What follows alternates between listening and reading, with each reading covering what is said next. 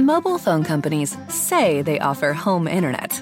But if their internet comes from a cell phone network, you should know. It's just phone internet, not home internet.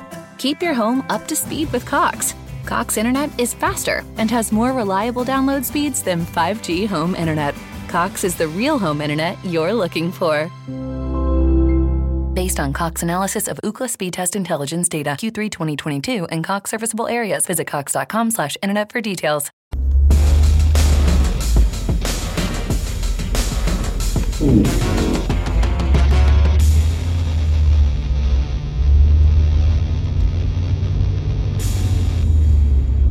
Good morning, and welcome to Beware of Spoilers. I am Adam. I'm back to about 100% today,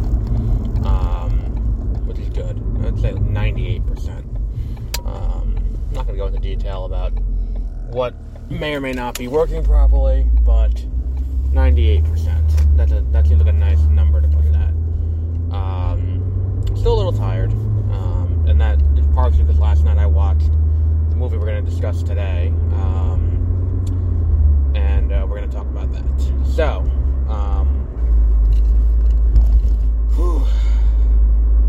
still not feeling 100% in the chest area. Anyway, we're talking about Sometimes I Think About Dying, the movie out of Sundance, starring Daisy Ridley in the lead, which made its debut Tuesday, I think. It may have debuted earlier in a physical screening, but digitally it debuted Tuesday. So basically what this movie is you have this girl, played by Daisy Ridley, named Fran, who has very bad social anxiety. She works an office job. She likes the office job, but she doesn't like all of the social aspects of the office job. She just likes to show up, do her thing, and go home. That's what she's there to do. And she does that well. She does a very good job with that. And it's kind of like she just feels awkward in all the situations. And I think that here's the thing. I think the biggest revelation for me watching this movie, having seen... And look, I really hate... Because the thing is, too, I think I've railed about this before. I can't stand when people are on a press tour for a new movie, and all anyone wants to talk about is the last franchise they were in. Like Margot Robbie being on a press tour, and everyone's like, ooh, are you going to come back as Harley Quinn? Or Daisy Ridley here on this press tour, and everyone's asking, like, ooh, are you going to come back and play Ray again? It's that kind of thing. Where it's like, ask them about the movie they're in now. Don't ask them about Star Wars. Don't ask them about DC movies. Don't ask them about Marvel movies. Ask them about the movie that you're sitting in now. But I digress. The point of all that is, seeing her in Star Wars, I thought she was fine in those movies. I didn't think there was anything special about what she was doing. She's good, and I liked Rey. I just, I didn't think that, she was... nothing about her performance screamed incredibly talented actress in the way that this movie,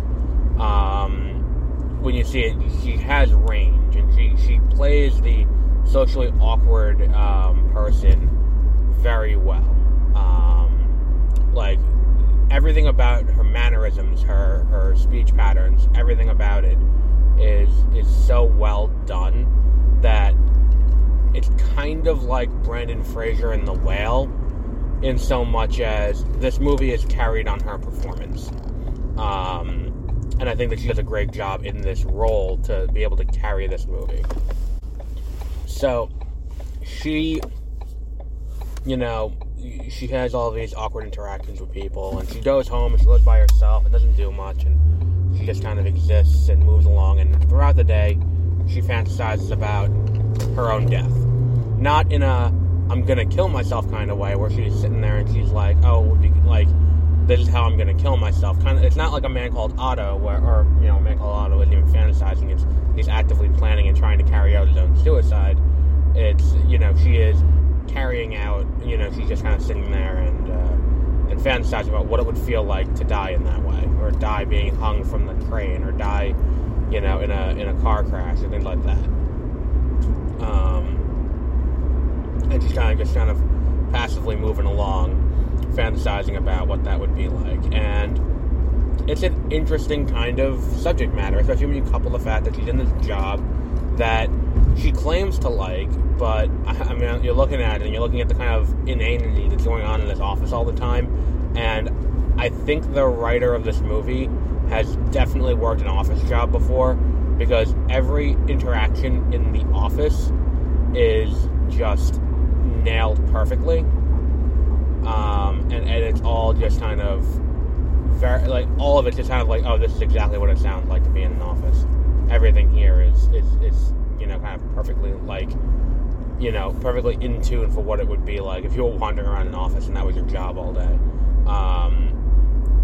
So it's an interesting kind of, like, it's an interesting thing to see executed, and I think that's another thing that works very well for this movie, and that's a very bad place to pull someone over, blocking the exit of a fucking firehouse. Jesus Christ. So, and I think that's another thing that's, pretty well executed too, is the way that all kind of plays out. And so, all of that's going on, and then this new guy joins, because someone retires and this new guy joins. And, he is, he intrigues Fran. So, they start becoming friends, and they start going out and doing things, and Fran starts to open up and become a little more, social, and all of that. And all of that kind of works. The actor who's in the other role, I don't remember his name, but he does a pretty good job, too. He plays he's a divorcee, or a twice divorced gentleman. He does all of these kind of, he's just trying to get Fran to come out of her, bubble, a little bit, and it works for her a little bit.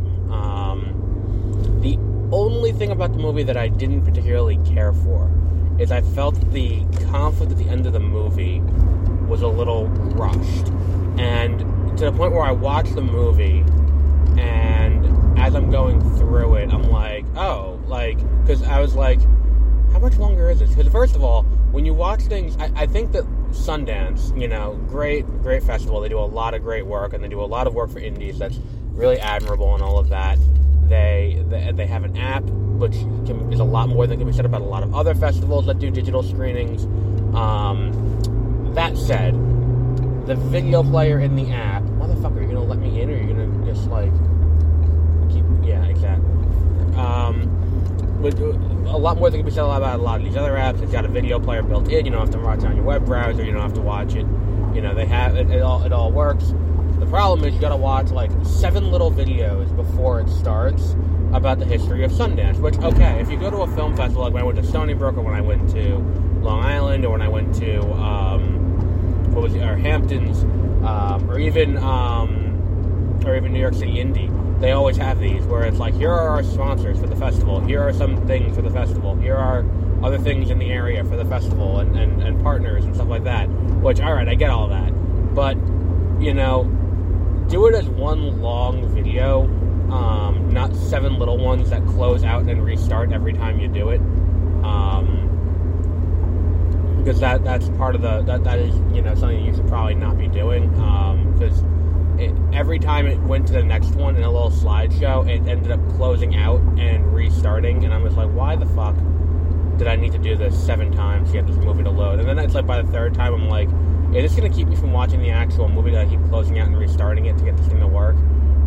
But no, let me watch the movie. So, yeah, very, very interesting and well done. I don't know how I got to that diatribe about the Sundance app.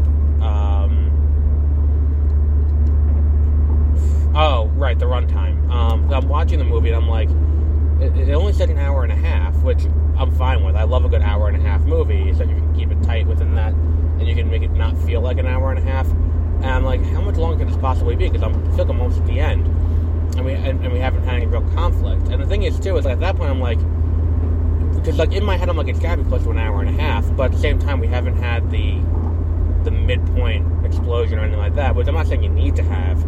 But if you're going to do a rom-com, you'd think you would have some kind of conflict between the main characters for them to come back together. I'm like, oh, there's only 20 minutes left. Jesus Christ, that's not a lot of time. So, eventually they do have it, but I feel like it blows up too quickly, and then is resolved equally quickly. And I'm like, I don't think that that's in the best service of the story for it to come together this way. I don't think it necessarily benefits, the character arcs to have everything kind of happen that way. At the same time, you do need to spend a lot of time building up Fran as an entity. And I understand that, because if you don't build up Fran, that there's some of the emotional resonance is lost. But this is a movie that happily could have done with an extra 30 minutes. But at the same time, it's like they work together like 6 feet apart. So I don't know how much more you could have done to be like, oh, well, here's additional stuff to talk about. Like it's a very fine line, because it's like you need to resolve that. Like the fight happens Friday night, Monday morning they're back at work. You can't have this lingering that whole time. And it's an interesting question. I just feel like, for who Fran is portrayed as, and for what Fran says to him, for it to have resolved as quickly as it did. I'm not going to spoil it, obviously, because the movie is premiering at a film festival, and it'll probably get a wider release. I think Daisy Ridley has name recognition enough to warrant at least a limited theatrical run, larger than Fast Color, obviously. But I think that we're going to end up... I think that the issue is, like, what she says to him is so mean and so just wow that it's like, well, why does this result, like, the resolution doesn't feel compensatory to what happened, is what I'm trying to say. Compensatory is definitely the wrong word. But that's the biggest issue I have, is that the resolution doesn't quite feel earned in the context of the movie. Her character arc does, but I feel like the ending only happens because we're at the end of the movie and it has to happen. And there's the expectation that by the time we reach the end of the movie, we will have a resolution with these two characters, and they will be back together happily ever after. Without that, Jesus fucking Christ, who the fuck is going below 50 on the expressway? That's a motherfucker. But without that, the movie kind of just would fall a little flat and feel a little weird, and I think that's part of the problem. Where this doesn't quite feel just quite right. But if that's the only issue, then it's not the end of the world. It's a pretty good movie, and it is very entertaining, and I think that she does a great job in the role. I'm a sucker for a good movie about someone in their 20-somethings who is working a dead-end job. You know how that those movies are always a good use of my time. I'm always entertained by them. The movies that would be called mumblecore. This is not, but it has that same kind of vibe to it where I'm like, all right, I can jive with this a little bit. Hopefully, it gets more. It's in jury contention for dramatic competition at the Sundance Film Festival. Hopefully, it gets a little bit of recognition there. It definitely deserves it. And considering I've seen one movie out of Sundance this year, if it was me on the jury, I would vote for it. But I've only seen one movie, so who knows? And I did not hear good things about Cat Person so far. But I think that's just about it for today. We'll be going back to theatrical movies shortly, following last weekend's problem, and then this week's illness. What do we have this week? We have Living one day, and we have Women Talking the other. So we're going to wrap up the movies nominated for Academy Awards. Eventually I'll get around to RRR, because it is on Netflix, and I think All Quiet on the Western Front as well, because that is also on Netflix. Maybe I'll add those to the schedule for 30-minute reviews next month. And I think that's all the movies for Best Picture. I think I've seen them all then. And I think I'm going to, regardless of how I feel about the movies that I see, I'm going to keep them in my, what's it called? I'm going to keep my picks the same from what I did already. So we'll see how that stacks up. We're also going to do the shorts when they come theatrically. When they do the shorts competition. or not the shorts competition, but the shorts. What's the word I'm looking for? The shorts thing. We're going to catch up on National Treasure at some point in the near future. We're going to maybe catch up on Velma. You know what? I think I'm just going to ditch Velma, and I think we're going to do Poker Face instead. The Natasha Leo and Ryan Johnson show on Peacock. That's probably a better use of my time and everyone else's time.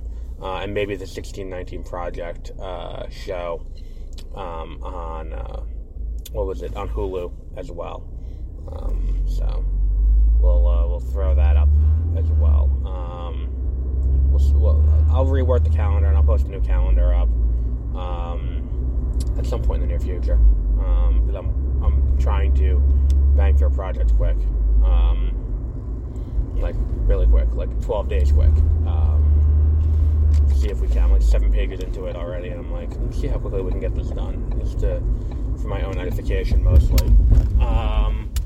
But yeah, I think that just about covers it. We'll be back tomorrow, definitely, with, I think tomorrow is Women Talking. Yeah, we'll be back with that. And until then, have a great rest of your week. Mobile phone companies say they offer home internet. But if their internet comes from a cell phone network, you should know. It's just phone internet, not home internet. Keep your home up to speed with Cox. Cox internet is faster and has more reliable download speeds than 5G home internet. Cox is the real home internet you're looking for. Based on Cox analysis of Ookla speed test intelligence data Q3 2022 and Cox serviceable areas, visit cox.com/internet for details.